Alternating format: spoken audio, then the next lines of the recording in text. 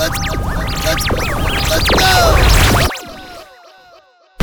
Welcome to Make It Soon, the podcast where science fiction meets reality. Each week, we'll bring you a sensational sci-fi invention and showcase the number one nerds making it come true. Coming up in this week's show. Aerial ballet with robots. It's really exciting. Transplanting a living fetus into the artificial womb. A force for public good suddenly becomes artificial intelligence as a means of social control. And now, your host, Marcus Martin. Greetings, one and all. You're listening to Make It Soon, the podcast where science fiction meets reality. This is a special bonus episode to celebrate the end of the season and go behind the scenes with some of the scientists whose real-life projects we talked about in the main shows. You'll be hearing me in one-to-one conversation with 4 different experts who are pioneering great sci-fi inventions right now. We'll be hearing first-hand accounts from the team building artificial wombs. They're literally growing living fetuses outside of the body. We'll be hearing how the British police are using AI to predict crimes before they happen, and how some Dutch entrepreneurs are using the flight physics of insects to build a whole new class of drone. But first up, we're turning our attention to the world of Star Trek and to that amazing medical gadget, the tricorder. As we learned this season, the first working prototype has already been developed. Some genius doctors and engineers in the US worked night and day to build an incredible device called the Dexter, which saw them crowned as winners of the Global X Prize Tricorder competition. I caught up with Neil Singer, CEO of the company that's bringing Star Trek technology into our lives. Neil Singer, welcome. It's fantastic to have you here. I truly appreciate you taking the time to talk with me today. Well, thanks, Marcus. Thanks for having me. You're over on the East Coast, is that right? Yes, I'm actually based in Atlanta, Georgia. Oh, fantastic. Are you a sci-fi fan yourself? You know, I grew up with it and I loved it as a kid. You know, unfortunately, I haven't read that much recently, but, you know, Marcus, I think starting to interact with you a little bit is reigniting my passion for it. So I think I'll pick up some of your books. I appreciate that. You know, if you get tired of the medical sector, I think you've got a career in diplomacy ahead of you, because that was my struggle. So before we leap into the Dexter, I would just whittle through some of the amazing achievements, just as a quick recap for our listeners. You guys developed an algorithm for diagnosing 34 health conditions in a single device, including diabetes, atrial fibrillation, urinary tract infection, strokes, TB, pneumonia. I mean, a huge list. It reads like an extremely bad shopping list, but in the context of what you're going for, it's kind of the dream. I mean, this is fantastic.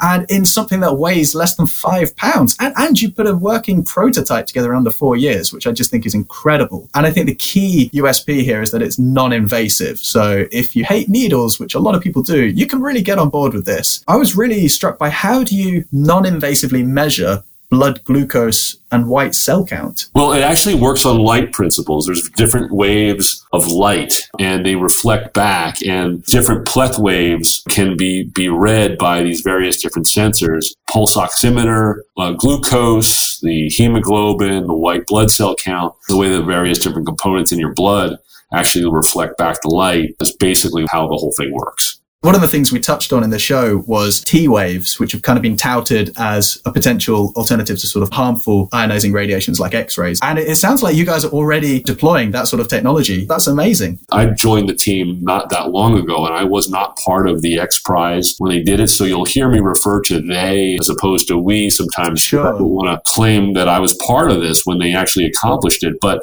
the reason the team was so successful, they had a great combination of different talents led by Dr. Basil Harris, who was kind of the visionary for the whole thing.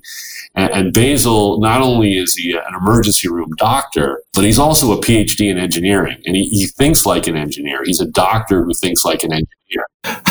A casual polymath, you know, I guess they're just, you know, floating around, these types of people, right? just bossing it at every level. And so, yeah, Basil, you know, thought about the problem of diagnoses and how you would solve it as an engineer, right? But with the knowledge of a doctor. And so that's kind of what enabled the whole thing to happen. It sounds like you're making really fantastic steps towards early intervention in the diagnostic field. That's the main strategy. Would that be right? I think that's right. Yeah. I mean, if there are issues that would need to be flagged and identified really quickly, this is a really quick and inexpensive way of doing that. And that's kind of what we're doing to a large degree right now, is getting that early warning signals for you and for the patient and for the doctor. You're right now focused on a specialized device, I think it's for, congestive cardiac failure, where the patient is responsible for monitoring their own vital signs, I think 3 times a day, and then a healthcare professional interprets it remotely. Is that how you would envisage the Dexter being used, where it's essentially self-care with some external validation? Yeah, that's exactly what we're going for. The whole vision all along has been that this should be a device that is so easy to use that it can be used by the patient themselves in their home, or a caregiver, so a parent with a child or child with an elderly parent. That's great. So really empowering people in their own homes to kind of take ownership of their own health data, because that's a huge leap on from just Googling symptoms vaguely and giving yourself a touch of hypochondria. This is an unashamedly nerdy show, Neil, and we're going to have a lot of Trekkies listening who friggin' love tricorders. What is stopping us getting our hands on a Dexter right now? There's a couple things. In the United States, and that's our first target market, there are really a lot of steps one has to go through before it's approved by the regulatory authority, which in the U.S. is the Food and Drug Administration. And, the FDA approval itself is not something that's super time consuming. What's really time consuming is the data that you have to compile and all the testing you have to compile ahead of time before you submit to be able to prove that it works properly and it's safe and it's compatible with other technologies that have already been on the market. Now we have, what we're calling our pre-beta right now, and the device is working great. The other thing is the user experience is really important to us. We want to make sure that it's as easy to use as any phone app that you would have today. And so we're refining that as well, getting ready for all the testing, and then submitting the testing. Really, those are the steps that are stopping us right now from people getting their hands on it. Are you at the stage where you have a lucky few who are guinea pig test users at the moment? Yeah, we do. During the XPRIZE contest, we actually had 45 real patients with real conditions at the University of California, San Diego, that actually were tested with the precursor to the current Dexter that actually was used to actually confirm the diagnosis. And that was one of the reasons that the team won, was their accuracy in predicting it, as well as the user experience. So there was those folks, 45 people, live patients, as well as friends and family that have been testing it all along. And Basil uses it on himself all the time as well. That's pretty fantastic. I would be impressed as a layperson that you've got a device that could accurately diagnose 45 people. What's the standard that the FDA are holding you to? Do they have a sort of benchmark number that you need to hit? We want you to demonstrate that is similar to what's in the marketplace today. And then there's also a series of other tests and data you have to have. You have to prove, for example, some mundane things like you can get the device wet and it's not going to be destroyed. You can drop it from, not from the Empire State Building, but you can drop it from a reasonable, where a consumer might drop it from, and it's not going to shatter into a million pieces, or, it's not going to electrocute you. You'd get a pretty quick diagnosis if it did. So it sounds like this is very much going to be in the home, people using it on themselves. They don't need to be a doctor. But I'm interested in where this will sit in the market. Will it be something that your doctor recommends if you have a chronic condition that needs monitoring? Or do you see it more like something like a Fitbit, where it's kind of like a lifestyle choice? What a great question that is. We talk about that a lot. As a matter of fact, we're looking at both of those. For that latter case, we're probably going to put out a site for pre-orders. Oh, wow. Hey, that's exciting. Do you have a domain name that we can plug for our listeners, or is that kind of all hush-hush at the moment? Yeah, we're on Basil Leaf Tech right now, baselleaftech.com. That's with 2 L's, baselleaftech.com. And it probably at some point or other that will be converted over. We'll have a prominent spot on that website for the pre-order. You heard it here first, guys. Stay tuned. That's really exciting. You talked in the XPRIZE win, a key feature was not just the hardware you've developed, but the algorithm underpinning it and the way it interfaces between existing healthcare databases and trend data and the patient's own patient data. Do you envisage a scenario in which the Dexter might start to resemble a smartphone, in that you might actually invite other providers who specialize in one type of diagnostic that you guys haven't yet developed an algorithm for, being able to come onto your platform? Yeah, it's a great question. Technology as a whole has really benefited from open platforms and open standards. What you described, Marcus, that's probably the ultimate destination of where we're all heading. A lot of the focus at the moment is obviously on in-home consumer use. Do you see potential applications for the Dexter in military situations or field surgery, so conflict zones, disaster relief, and would it require region-specific adaptations? Yeah, that's a really good question. Military, probably not so much. And the main reason there is militaries are usually very well funded. Perhaps like in an advanced field position, absolutely. But what we are really interested in is rural health and countries that are, and regions that don't have access to physicians or to doctors or technology. By being able to make this technology easy to use and inexpensive, and frankly, also the battery life on this thing is really extraordinary. The applications on areas and regions that are not have great access to healthcare, we do see that there's a fantastic opportunity to employ the Dexter in those areas as well. Neil, this is just so exciting to think that you guys are actually making this device a reality and you're dreaming so big for it on a worldwide scale. Is there anything else you'd like to say to our listeners that we've not yet covered? It's been a pleasure, and root for us. And when the pre-order comes, absolutely pre-order your Dexter device. Yeah, I think you'll be pleasantly surprised. I can't talk about it now, but everyone we spoke to about the price point that we're thinking about has been very surprised at how low we're talking about it. So appreciate the opportunity to talk to you, Marcus, and to your listeners.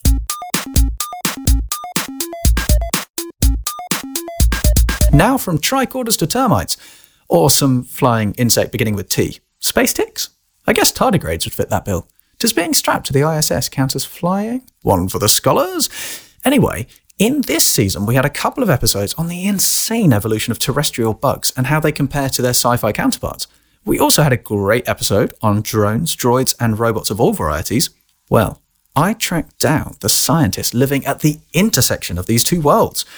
Join me on a digital trip to the Netherlands, where I caught up with Dr. Matej Karasek, founder of the intriguing Delphi drones. Joining us from the Netherlands, I'm excited to welcome to the show Dr. Matej Karasek, former researcher at Delft University of Technology and now a co-founder and CEO of the tech startup Flapper Drones. Matej, welcome to the show. It's awesome having you here. Welcome, Marcus. Yeah, I'm happy to be here. Matej, you've got heaps of interest. Spanning bio-inspired robotics to the flight dynamics and the controls of natural flyers. When you were growing up, did you ever imagine you would end up creating robots that can replicate the flying abilities of insects? Not at all.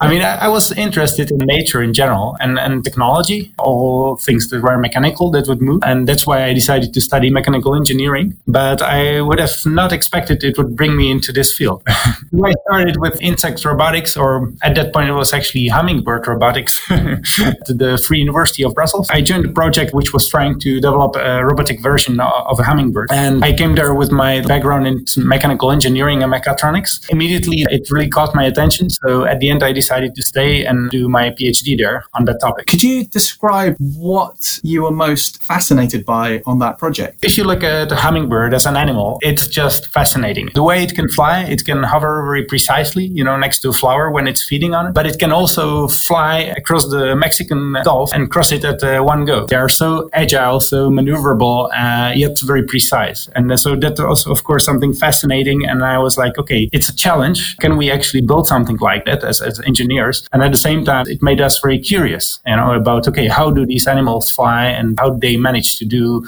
so awesome air stunts they are doing? That's one of the key aspects of your field, isn't it? Because you're not just creating something from scratch for robotics. You first have to look at the animal kingdom and understand what's going on there before we can then try and replicate it. Yeah, so certainly it's a very multidisciplinary field. During my PhD research, I was looking a lot into the biological literature, trying to basically understand how these animals fly, but also how they sense their motions.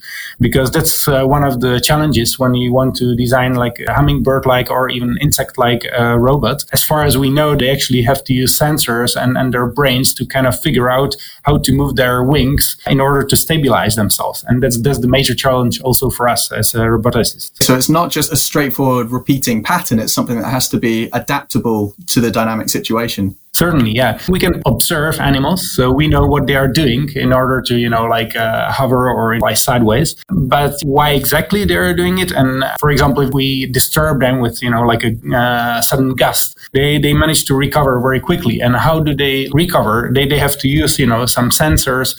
And that's something much harder for us to understand because you cannot look into their brains. Yeah, that's very true. So I suppose you have to kind of try and infer what sensors are needed and then try and build them and then test them and see if your hypothesis was right, which I imagine takes some time. Certainly, yeah. So, of course, you can use a lot of mathematic models, but doesn't always represent the real system. But we actually, with the first tailless vehicle we built here at Delft University, the Delfly Nimble, not only that we built a vehicle that is kind of inspired by insects and flies like that, but we could even use it to actually study the flight of insects. So basically, indirectly, we could look into the insect's brains because we could look into the brains of the robot, into its flight computer. So we knew exactly what it was doing.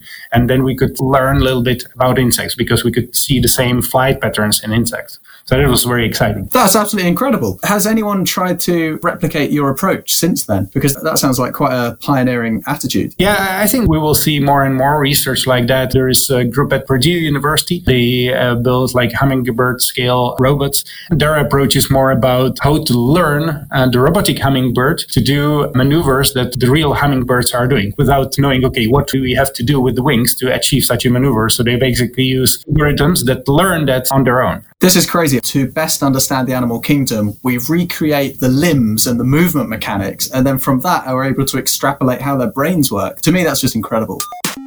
The Delfly Nimble is an awesome project. So huge congratulations to your team. Mate, can you talk us through how hard is it to create a robot that can fly in every direction? Because there is no tail or anything that you could use to control and stabilize the vehicle, everything is done by the wings, right? So for example, if you want to rotate the body such that it turns, left or right, you need to, for example, increase the amplitude of the flapping on one of your wings, and that gives you more thrust on that side and makes your body tilt left. You can, of course, look into nature and you see that happening. But now how do you translate that into the mechanics of the robot? That's the big challenge. Absolutely.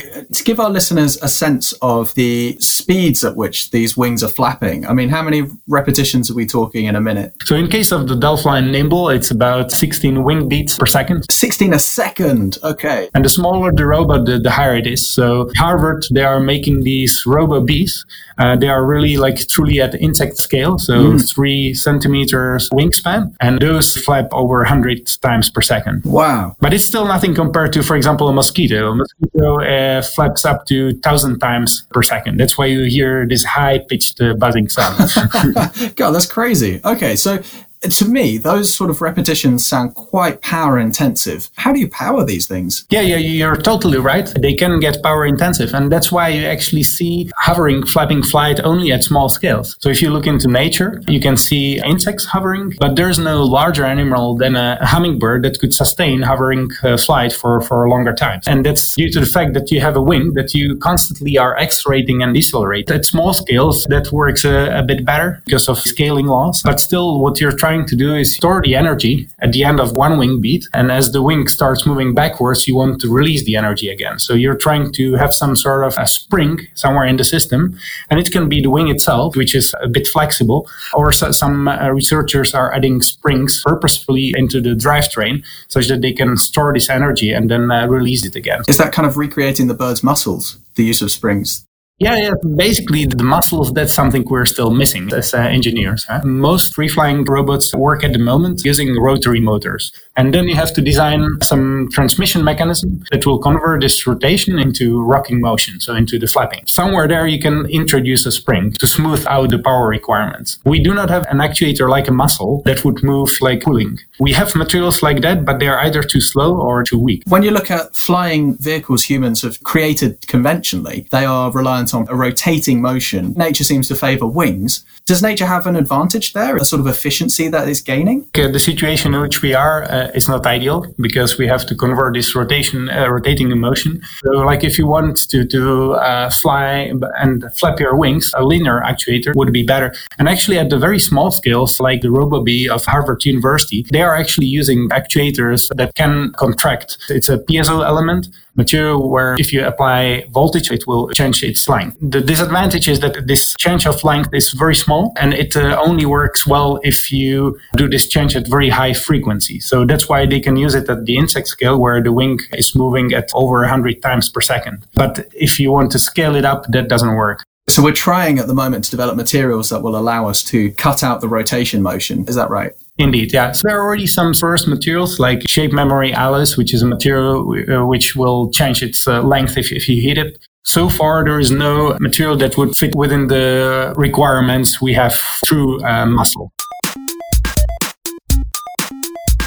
If you put aside studying animals, what is the advantage of trying to create robots that use insect flying mechanisms rather than just sticking with propellers that are used elsewhere? If in future we will be living in a society where we rely a lot on robots, that will be all around us, and they will be on the ground, but they will be also in the air. Looking at something that is more animal-like will be much nicer. Societal acceptability of the technology around us is actually very important. But there are also more practical issues like safety. Current drones, they fly with propellers, the sharp blade that is rotating at very high speed. You don't want your fingers anywhere near those props, even if it's a smaller drone. With flapping, the wing is very soft because it needs to be lightweight, and it's moving back and forth. So if you hit something, you just bounce off. And at the same time, it's also safer for the vehicle itself because it doesn't lose stability. If you have like a quadcopter, if one of the propellers stops spinning, then it's a big disturbance, and often the quadcopter will just crash. With a flapping wing, you don't get that problem. So safety is also another advantage of nature-inspired flyers. I would love to talk now about your Flapper Drones project, Mate, which looks absolutely awesome. Can you talk us through what your vision is for the Flapper Drones, and actually to listeners what they are? Imagine a hummingbird-like robot. It's just beautiful to look at. That's actually what we're doing in Flapper Drones. So we're creating robots for entertainment, for shows. You can imagine a concert during which you have a flock of birds that is flying, in a synchronized, choreographed way, responding to music. They can have a bird-like or insect-like form, but we could also make them more humane. So we could make a robotic angel. So you could also imagine going to a theme park where you have a forest full of flying fairies. So that's our vision, and we're actually not that far from doing that. Oh, wow, that's fantastic. How many years do you think before, if I go to a theme park in the future, will I be treated to a display of your Flapper Drones? We actually expect that within less than a year, we will be able to have like a small show with, let's say, 10 drones flying at a concert, for example. We tend to think of it as kind of an aerial ballet with robots. It's really exciting. As you scale up and try to take these incredible Flapper Drones out of a lab environment, what are the challenges that you're trying to overcome? So certainly flying outdoors is challenging for any drone. In the long term, we would also like to make these drones for outdoors. But actually, we're focusing mostly on indoor flying and shows that are happening indoors. Because one of the aspects that is actually nice about the Flapper Drones is that because they are so safe, we can fly closer to people. And because of their animal-like form, it's much easier for people to connect with them. So we want to make these shows more interactive. Do you see insect robotic flying technology being used in other ways in the future? If you look further into future, when we have, these muscle-like actuators, that is the last piece missing in order to go smaller and smaller. If we now look 20 years ahead, maybe, then I can imagine we will have really insect-scale robots. And then you can use them not as like individual robots, but as a swarm. And you could think of applications like search and rescue, where you want to explore a house after a fire in there, and you just release a swarm of these tiny flying robots, and they just look around and come back and tell you where the survivors are. But there are also even more crazy ideas like robotic pollination, which, the question is, would that ever be practical? But it's somewhere where this could lead us. Mateusz, just final question on the design themselves. Is 3D printing an essential aspect of the design? And if so, why? I wouldn't say it's an essential aspect of the design, but it's a tool that allows us to develop much, much quicker. We don't have to wait to get our new parts. Basically, you design your part. If it's a larger part, you get it printed overnight. If it's a smaller part, like on our small robots, you can have it in an hour or two. So you can, throughout one day, you can go through several design iterations. So it really speeds up the process. And in a way, it is advantageous because it gives you more freedom in the shapes you can create. Mate, is there anything you would like to say to our listeners? Yeah, if you were inspired by what I was just explaining, please check out our website because you can see the drones flying there. Yeah, one thing is hearing about our robots, but if you see them, it's even cooler. Absolutely agree with that. The website is flapper-drones.com. They really are absolutely stunning, and then seeing them in flight is very eerie. It's like got a haunting beauty to it. So I'm very excited by this, Mate. So much what we talk about in sci-fi is often geared towards dystopian, quite negative and quite cynical, but you're approaching this with such optimism, I feel. Yeah, bringing joy and emotions, it's our goal. We want to create drones that are friendly. Dr. Mate Karasek, thank you so much for your time today, and congratulations again on the amazing inventions, the Delphi Nimble and the Flapper drones. Don't forget to check out the Make It Soon Facebook page where you can see videos of Mate's creations in action. Mate, thank you so much. That's us. Thanks, Marcus. It was a pleasure.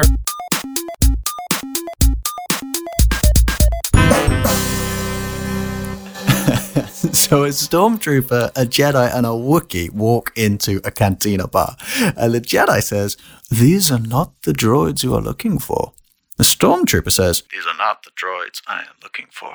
And the Wookiee says, because that's literally all they ever say in those movies. I mean, the galaxy's hardest fighters, but laziest language students.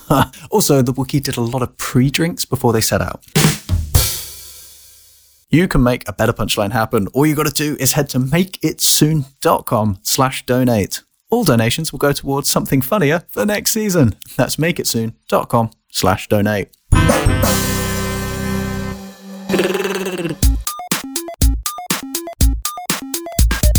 If you remember our Spacebug episode, you'll recall Hayden's skin-crawling reaction to the video of the botfly hatching out of a human's arm.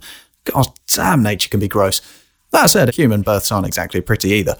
If you're a fan of the more hands-off approach to gestation, like in The Matrix or I Am Mother, you will love the next interview. I dived down under and spoke to Professor Matthew Kemp to find out more about the incredible working artificial wombs his lab has developed.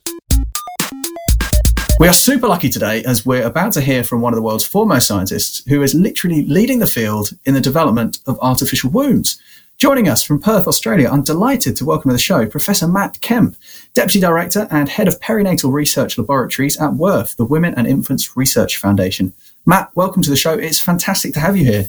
Thanks, Marcus. Thanks for having me on. Matt, you've got 2 PhDs, you've done research around the world, you've studied at Oxford and Harvard, and in the past 5 years alone, you've published 65 peer-reviewed papers, which is an insanely high output.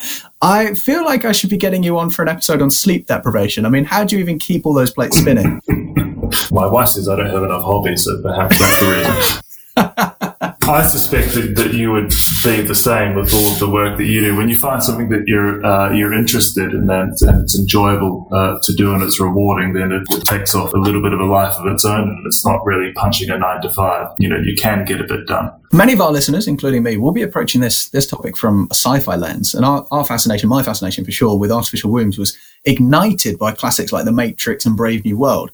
Pretty much anything involving raising clones, but I think you've come from a very different perspective. Could you tell our listeners what made you interested in artificial wombs in the first place? The work that we do is very much grounded in preterm birth, and preterm birth is certainly in places like Australia, and I would suspect in the UK, the leading cause of death in children aged up to age 5. Some data from WHO suggests that there are around 15 million babies that are born too early every year. That's probably an underrepresentation. We also estimate that at least 1 million of those babies will die, and that's certainly an underrepresentation. So this is a really significant health problem.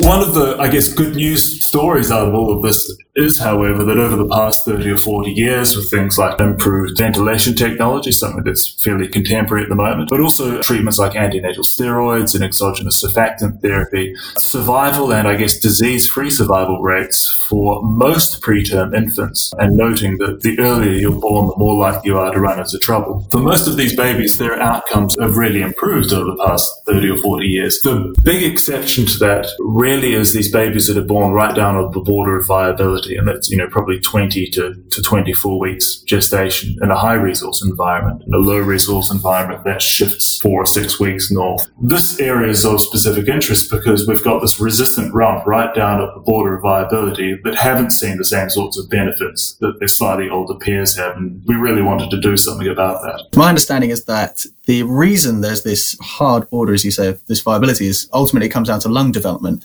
So lung maturation is quite a complex phenomenon, but broadly speaking, the more surface area you've got and the more compliant, and that basically means the easier it is to inflate or deflate something without having to put more force into it, the better a lung is equipped to do gas exchange. And there's some other factors that are involved as well. The production of something called surfactant, which lowers surface tension and makes that expansion and deflation easier and stabilizes the gas exchange surface area. At a very simplistic level, at this 20, 21, 22 week gestation, the lung is really poorly developed as a gas exchange organ. The surface area is comparatively small. There's vanishingly small surfactant production, so that means your compliance is not nearly as good.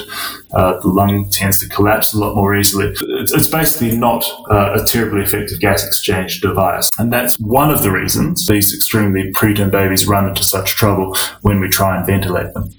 Great outline of the problem that you guys are setting out to solve. Ventilators just aren't adequate at such a young stage of development.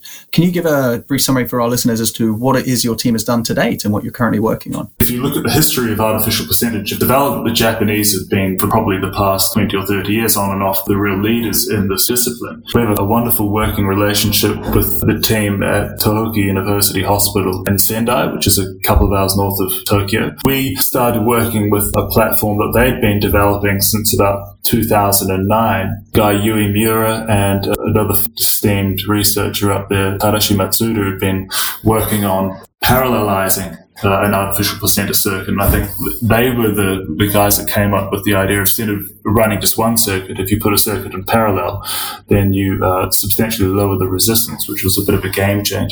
This is complete guesswork on my part, but when you're talking about parallelizing circuits, are you talking about separating out the delivery of nutrient-enriched fluids from the oxygen supply? No, what I'm talking about is, instead of just running one tube to one oxygenator and then back to a fetus, you're running 2 tubes to separate oxygenators and then back to a fetus. In doing so, you significantly reduce the resistance on the circuit, which reduces the afterload on the heart, which means the system works a lot more efficiently and with much less stress on the fetus.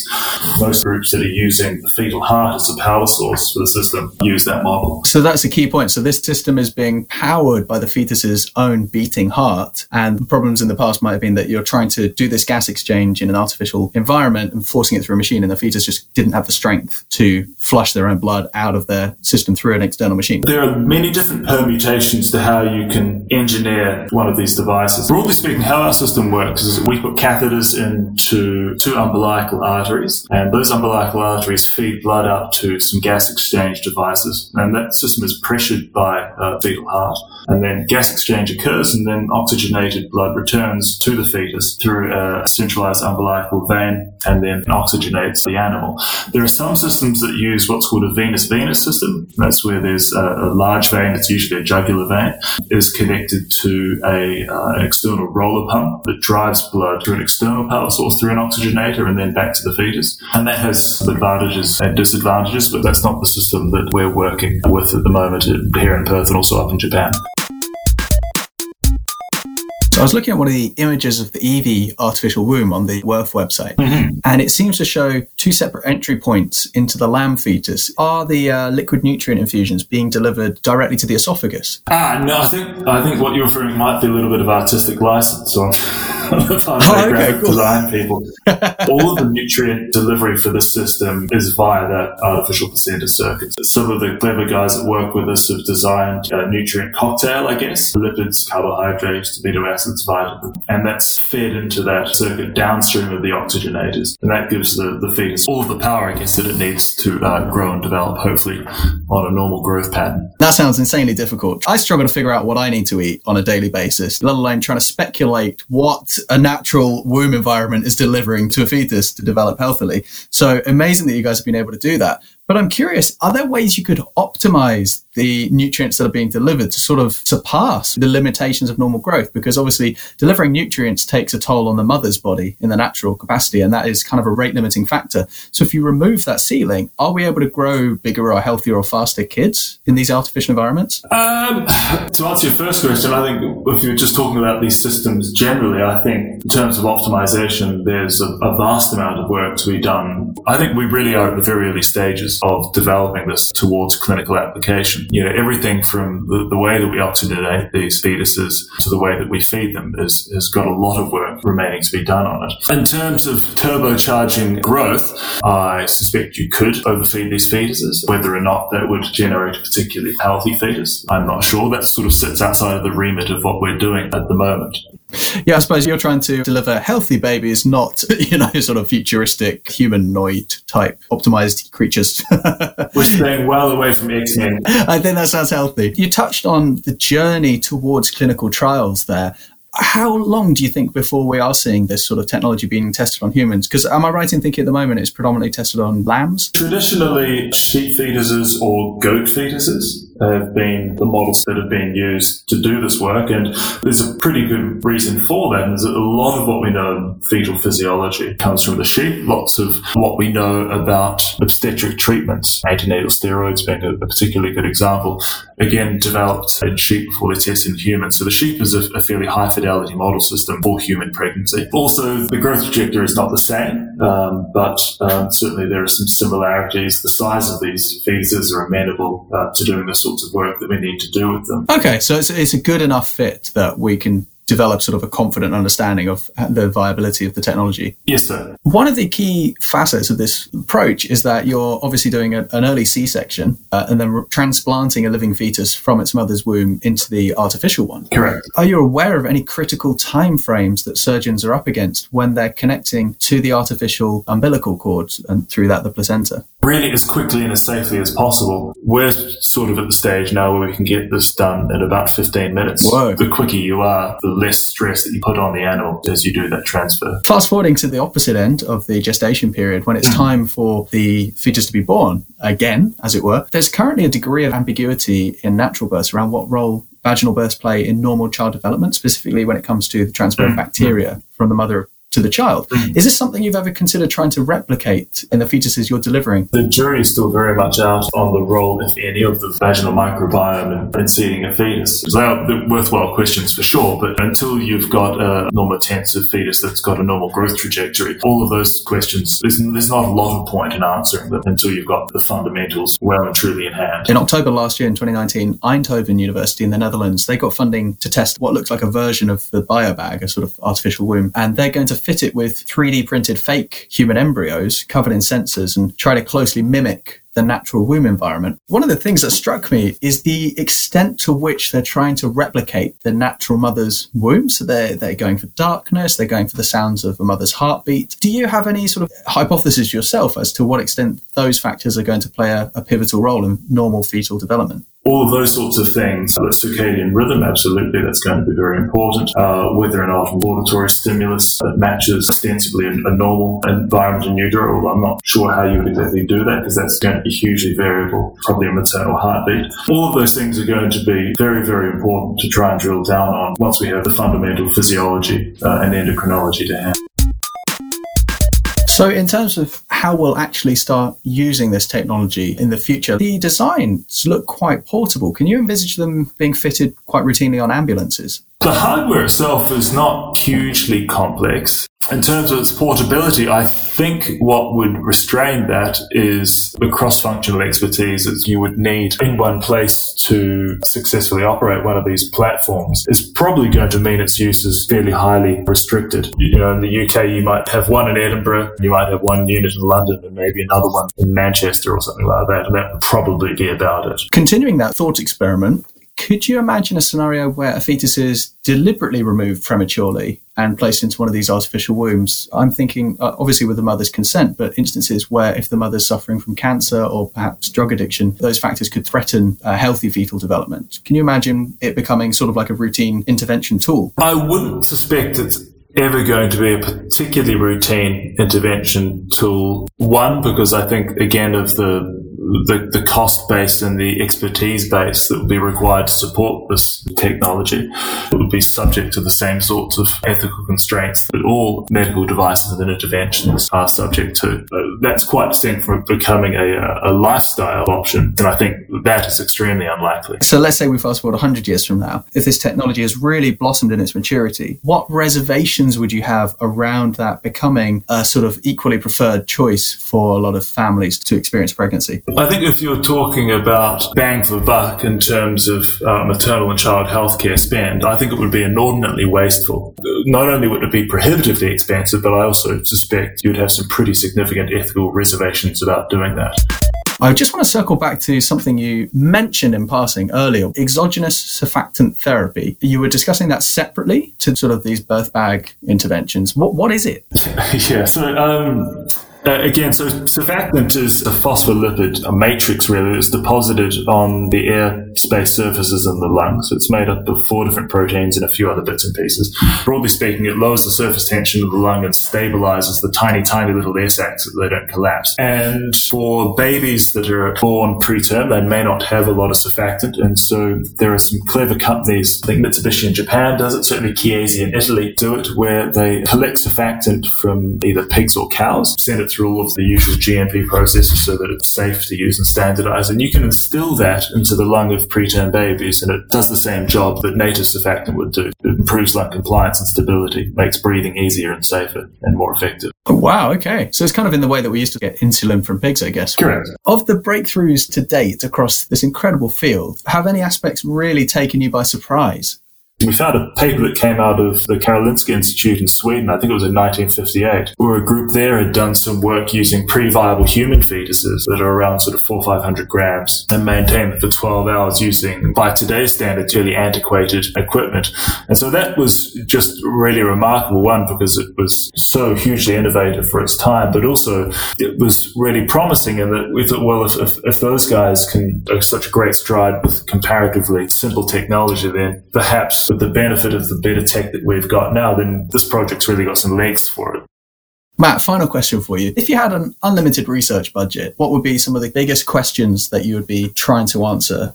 One of the things that our group has really gone after and is going to continue to go after is really the observation that all of the work done in this field to date, and prior to 18 months ago that included our work, is it's all being done in fetuses that are quite mature and are also from otherwise healthy ongoing pregnancies. And so if we're focusing on translation, who's the target audience for this? Well, this is extremely preterm babies that are born probably 20, maybe up to 24 weeks gestation. So it's for tiny babies.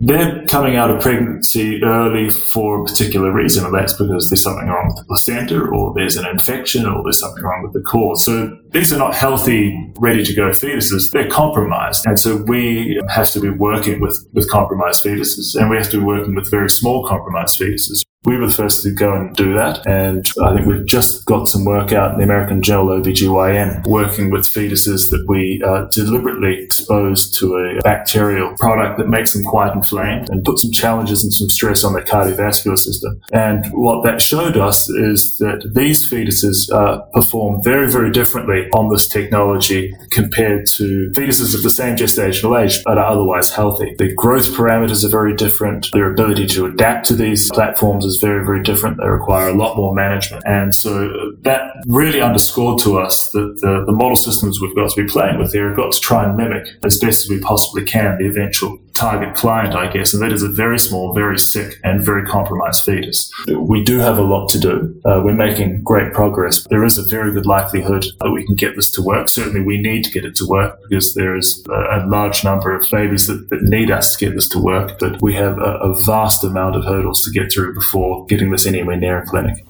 Professor Matthew Kemp of the Women and Infants Research Foundation and the University of Western Australia, thank you so much for your time and for sharing your expertise with us today. We wish you and your team all the best with your ongoing research, and we'll be keeping our eyes peeled for your next announcements.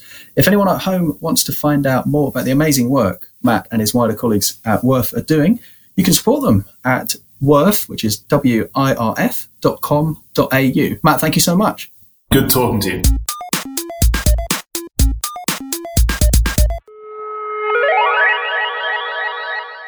This show is made possible by the generosity of listeners like your good self. This show is entirely self-made. Help us bring the next season fresh to your ears at maximum warp. Just head to makeitsoon.com/donate. It literally only takes a moment to donate, and it makes such a big difference. If you believe that this show deserves a future, makeitsoon.com/donate. Help me to bring you more amazing sci-fi content. Thanks so much. I truly appreciate it, and I couldn't do it without you. Now, where were we? Presumably something deeply weird. Let's find out. Happily, Professor Kemp and his team are using their WIM technology for the betterment of humankind. But what if one of those sprogs grew up as a cheery little Anakin, then went off the rails and turned full Darth Vader on us? If only we could have seen it coming. But wait a second. If you caught our episode on predictive crime technologies, you'll know governments around the world are working on just that. The ability to anticipate crime before it happens and intercept perpetrators early. Are we entering the start of a terrifying Minority Report era in human history? Or could this technology hail something altogether more uplifting? Decide for yourself. I was lucky enough to catch up with Ian Donnelly, one of the founders of predictive AI in British policing, and he told me how it's being used in the UK today. So the main show was inspired by the book and film Minority Report, which depicts what a society with predictive crime technology might look like. And we talked a lot about the issues of algorithmic bias. Today, we're going to get first-hand insights into the policing side of things and explore the challenges police face in developing predictive crime technology that's fit for purpose. In the main show, we discussed how predictive crime tech is being trialled by West Midlands Police in the UK, who serve a population of almost 3 million people. We're extremely lucky today to be getting the insights from the man who steered the ship during its inaugural phase on that very project. Our expert this week is digital intelligence expert and former superintendent of West Midlands Police, Ian Donnelly. Ian, welcome to the show. Thanks very much, Marcus. It's really nice to be speaking to you. You're an experienced police investigator, and most recently you were project manager delivering the foundation phase of the National Data Analytics Solution, NDAS, which we discussed in the main show, which aims to generate actionable, predictive insights from multiple data sets to help UK law enforcement prioritise resources in order to tackle those issues that pose the greatest risk to the public. I think I actually got the wording off your website, so that might be very much from the horse's mouth. That sounds very familiar, yeah. I was a police officer for 30 years. I probably spent nearly half my career in counter-terrorism, and I'm now working as an independent advisor to technology companies who are working with law enforcement. Let's talk briefly about NDAS itself then. What, for you, was it aiming to achieve? The majority of the work that the National Data Analytics Solution project was seeking to do was really around data analytics rather than predictive analytics. So, for example, one of the use cases that we looked at on the project was around modern day slavery. It could be human trafficking for sexual slavery, forced labor. It's a hidden crime. People don't come and tell us that they're victims of modern slavery because they're generally too scared. They don't speak the language because they've been trafficked in from a foreign country. They've had all their documents taken off them. They or their families have been threatened with violence. So it's a hidden crime. So data analytics is a really, really good way of finding what looks like modern slavery within multiple data sets. So you start off from a position of teaching the technology, what does modern slavery look like within the data? So then that means you have to have a load of examples of modern slavery within your data. Once you've taught the machine what modern slavery looks like, you can point it to new data and it will find modern slavery that you didn't know about. There was 3 use cases that we worked on the foundation phase, and one of them was specifically around gun and knife crime. So as anyone who's lived in the UK for the last few years will be aware, we had a very serious problem around knife crime in the inner cities, where large numbers of young men in their sort of mid to late teens, early 20s were dying as a result of being stabbed. So what we set out to do was to try and understand, is it possible to predict who is most likely to commit a first offence of serious violence using a gun or a knife? So we're not talking about someone here who's been involved in crime for many years, because we know who those people are. What we were trying to do was to identify those young men who were on a rapidly escalating trajectory of criminality, identify those who were most likely to commit their first offence using a gun or a knife in order, and this is the important thing, not in order to pick on them or to make their lives difficult, in order to intervene with them in a supportive way using, for example, health, education, social services, drug and alcohol treatment or whatever, in order to course correct someone who's in that category. You're not going to suddenly turn them into a sort of choir boy overnight. But what you can do is subtly course correct their life trajectory so that you take them away from whatever it is that is potentially putting them in that very toxic situation. So we trained the model using about 25 years worth of serious violence data across lots of different data sets. And the final model, I think, was looking at something like 500 million lines of data. So it's definitely possible to see a pattern of offending which is rapidly escalating. The challenge is to know when that behavior is going to happen. What is the window in time? Are we talking 6 weeks? Are we talking 6 months? Are we talking 3 years? And that's the really challenging thing. Google Vision Cloud had to apologize this year because their image recognition algorithm, which is designed to recognize and label what's going on in an image or a CCTV feed, it was mislabeling black healthcare workers as holding guns when they were actually holding the same medical thermometers as their white colleagues. So it begs the question, if companies like Google and Microsoft can't reliably train software to accurately recognize faces or behaviors from ethnic minorities, should we be aware of smaller tech companies pitching their services into what is currently an unregulated field of policing? It's really quite early days in terms of this technology. In time, it's going to get better. What we don't want here is a black box kind of solution where you ask it a question and it spits an answer out and you've no idea how it got to that answer. That's completely unacceptable ethically and legally in the United Kingdom, and long may that remain the case. I think the worrying thing really for me, if we're talking about being members of a human family, which I strongly believe we are, I think we've got very strong regulation and oversight in place in the UK. Where I think this becomes really dangerous is in countries that do not share our respect for human rights. I'm deliberately going to talk about China here because I believe that the Chinese have shown themselves to play sort of fast and loose with human rights on all sorts of levels. And certainly this technology can become extremely worrying if you give it unrestricted access to all sorts of data sets. So I'm thinking, your financial data, your telecommunications data, your web browsing, your health data, all of these sort of things that would just be absolutely no-go areas in the United Kingdom. Then what can be a force for public good suddenly becomes artificial intelligence as a means of social control.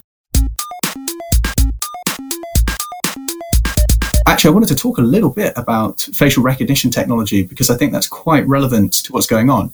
A little background for our listeners. Facial recognition technology is used to identify known suspects on CCTV. Typically, it does this by creating a biometric photo, which is a numerical representation of the person's facial features, and then looking for matches in the National Police Image Database, which I think is thought to have around 20 million searchable images. That's currently being trialled by two police forces in the UK, the Metropolitan Police, which covers about 8 million Londoners, and South Wales Police, which covers about 1.2 million people. And they've used it to surveil large public gatherings like football matches, festivals, transport hubs. And both forces say they're still piloting the technology. But according to an investigation done by the group Big Brother Watch and reported by The Independent, of the 8 facial recognition technology trials carried out in London between 2016 and 2018 by the Met Police, 96% of the time, the Met falsely identified innocent people as suspects. Do you think it's right, Ian, at this stage that we should be using technology in active deployments when it's got such high error rates? It's a really nuanced argument. There are certain scenarios where I think facial recognition can be extremely useful as a filtering and triage technology. So, for example, if we have a bombing or a shooting or a murderer who is on the run and we are desperately trying to find that individual as quickly as possible in order to get them into custody, then I think it's entirely legitimate to use that type of technology in order to deploy it at a location or locations where we believe that that person may be, in order to assist officers who are seeking that individual. Where I think it becomes problematic is when you deploy it sort of a scattergun way in sort of busy public places to identify someone who might have committed a criminal offence at some point in the past, who is then going about their day-to-day business and then happens to be picked up by a facial recognition camera while they're out shopping with their wife or girlfriend. That scenario, to my mind, is totally unacceptable. It kind of negates the opportunity for someone to actually change or to redeem themselves in the eye of society. If I genuinely was in that position and I wanted to turn my life around and start again, would I be happy to be continually getting stopped while I was going about my lawful business? No, I wouldn't. So I do think it's a nuanced thing. A lot of people's fears would be that either you risk stigmatizing certain people, like you say, people who are trying to be rehabilitated or move on with their lives, or indeed, if you do have, during this technology's infancy in particular, or potentially in other countries, maybe algorithmic biases, you risk routinely, perhaps unwittingly harassing certain demographics. In the UK, there's a lot of controversy around stop and search policies and how some communities feel that they are adversely impacted by that on a sort of profiling way. It sounds like taking a very measured and specific approach to how we apply this sort of facial recognition technology to only try and tackle active crimes rather than a general scanning would be the distinction. Is that what you're saying? That's that tipping point? I think to do it in an indiscriminate way in public places and then having officers swooping on some bloke who happened to get arrested for shoplifting 5 years earlier, that will create a reputational damage, not just to the police service, but to the technology itself. However, if, God forbid, a member of my family was murdered and we knew who had done it and that person was on the run and we knew that they had a strong association with a particular geography in the UK, with particular individuals, and we deployed cameras in a particular location. And as a result of doing that, we identified that person and we got them into custody quickly, then 100% that's the right thing to do.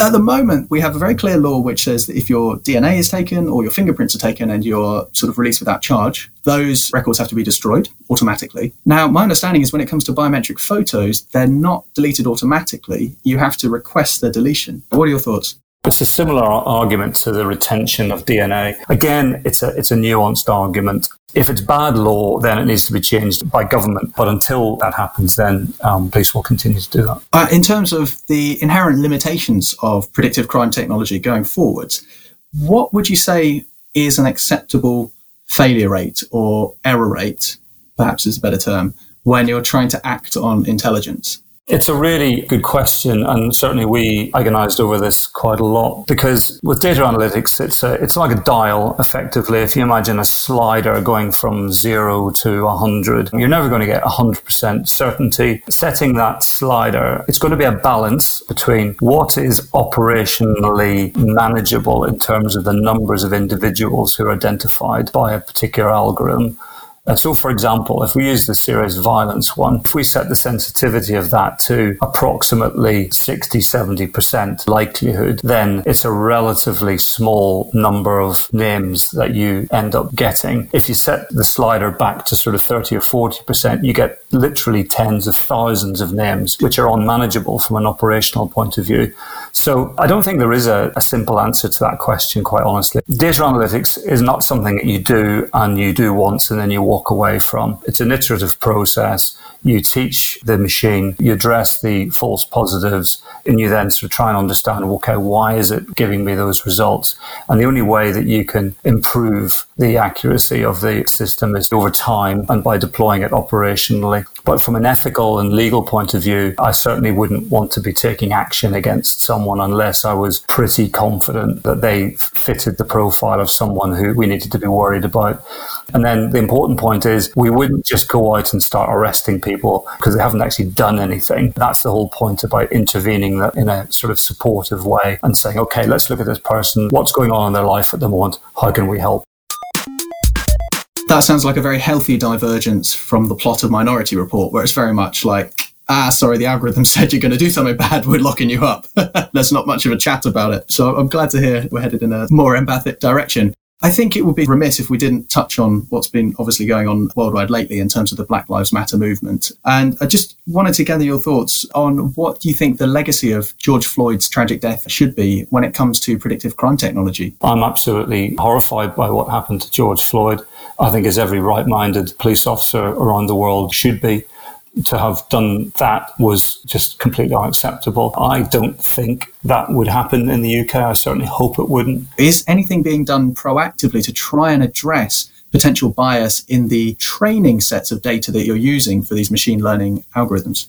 Definitely. It's a definite risk that you have to be ever so careful to avoid. There's been a lot of work done on all of this. Dr. Marion Oswald, she's a senior law fellow at Northumbria University, and she's produced a very helpful mnemonic called AlgoCare, which we used very carefully to address all of those issues. It stands for advisory, lawful, granularity, ownership, changeability, accuracy, responsibility, and explainability. So certainly in our project, we were very mindful of this, and I insisted that we strip out any data relating to ethnicity at all, and to be absolutely sure that we weren't baking into the algorithms an ethnic bias. We, as well as taking out all data relating to ethnicity, we also took out all data relating to geography. So we weren't baking into the system the geographic bias where you might find, for example, a larger number of young black men or young Asian men, for example. So we were only looking at behavioral characteristics and what that person had actually done over the years rather than where they lived or what colour their skin was. This really chalks into what we're talking about in more broader context in the main show about algorithmic bias. There was a slightly funny but also sad example with Microsoft when they launched a chat bot called Tay a couple of years ago, and they've been training it in a nice little safe sanitized data set, and then they released it on the real world so it could just chat to people on Twitter and formulate automated responses, and within 24 hours it was a vitriolic racist, which is unfortunate and sort of reflective of how awful Twitter can be as a space. There is naturally a concern from a lot of minority communities that as we transition towards a society which is informed, not necessarily led, but more greatly informed by the outputs of algorithms, you strive to create non-bias. Yeah. Do you see that as being part of the agenda at the moment in the UK? You need to be ever so careful that you're not reinforcing pre-existing biases. So, for example, if you have a community that is a deprived community, where inevitably, for all sorts of complex reasons to do with low life expectations, poor role models, unemployment, all of these different social factors, that will inevitably result in higher levels of crime and disorder. And then if, for example, some of those individuals tend to be from one particular ethnic group, then if you're using predictive algorithms, you need to be ever so careful that you don't then end up deploying police officers into a location on that basis, because surprise, surprise, guess what happens? You find more crime. The more cops you put into an area, you find more crime, and then it becomes a self-fulfilling prophecy. So you create a feedback loop in your predictive algorithm. That's right. Gosh, I'd never really considered it in that way. Ian, you've given me tremendous heart in the whole future of predictive crime technology based on your extremely thoughtful and measured approach. Thank you so much for giving us your time and your wisdom today. I have one final question before you go. What are your predictions for the future of predictive policing, both in the UK and worldwide, I'd say over the next 30 to 40 years? Provided there's the ethical oversight and the checking mechanisms in place, and the fact that technology is transparent and explainable, I can see artificial intelligence being a huge benefit, not just to policing, but to communities by making them safer and by identifying potentially dangerous individuals sooner. But it's not going to happen overnight, and I think we need to be ever so careful that, we're not deploying this stuff in a haphazard or a careless way. It needs to be given a lot of thought. The crucial point being it can only assist human decision making. Ultimately, we need a human being at the other end to say, okay, so this is what we think the technology is saying. So what do we think as human beings? Fantastic. Ian, thank you so much for your time. For anyone listening at home, if you want to check out more about Ian's work or get in touch with Ian, check out ik-insights.com. Ian Donnelly, thank you so much for your time today. We really appreciate it, and you've been absolutely fantastic. It's a pleasure. Thank you very much indeed.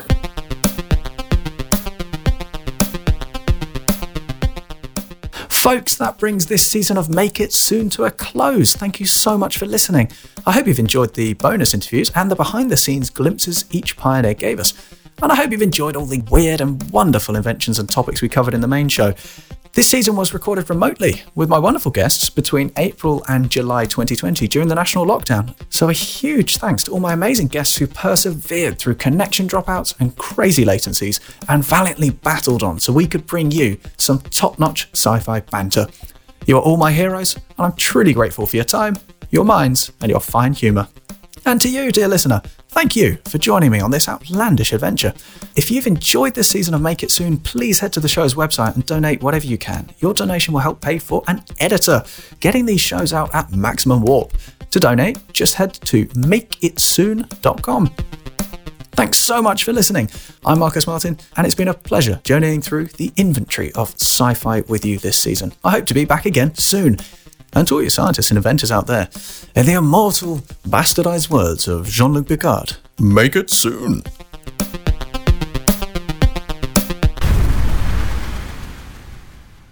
All right, I'll work on that impression for next season.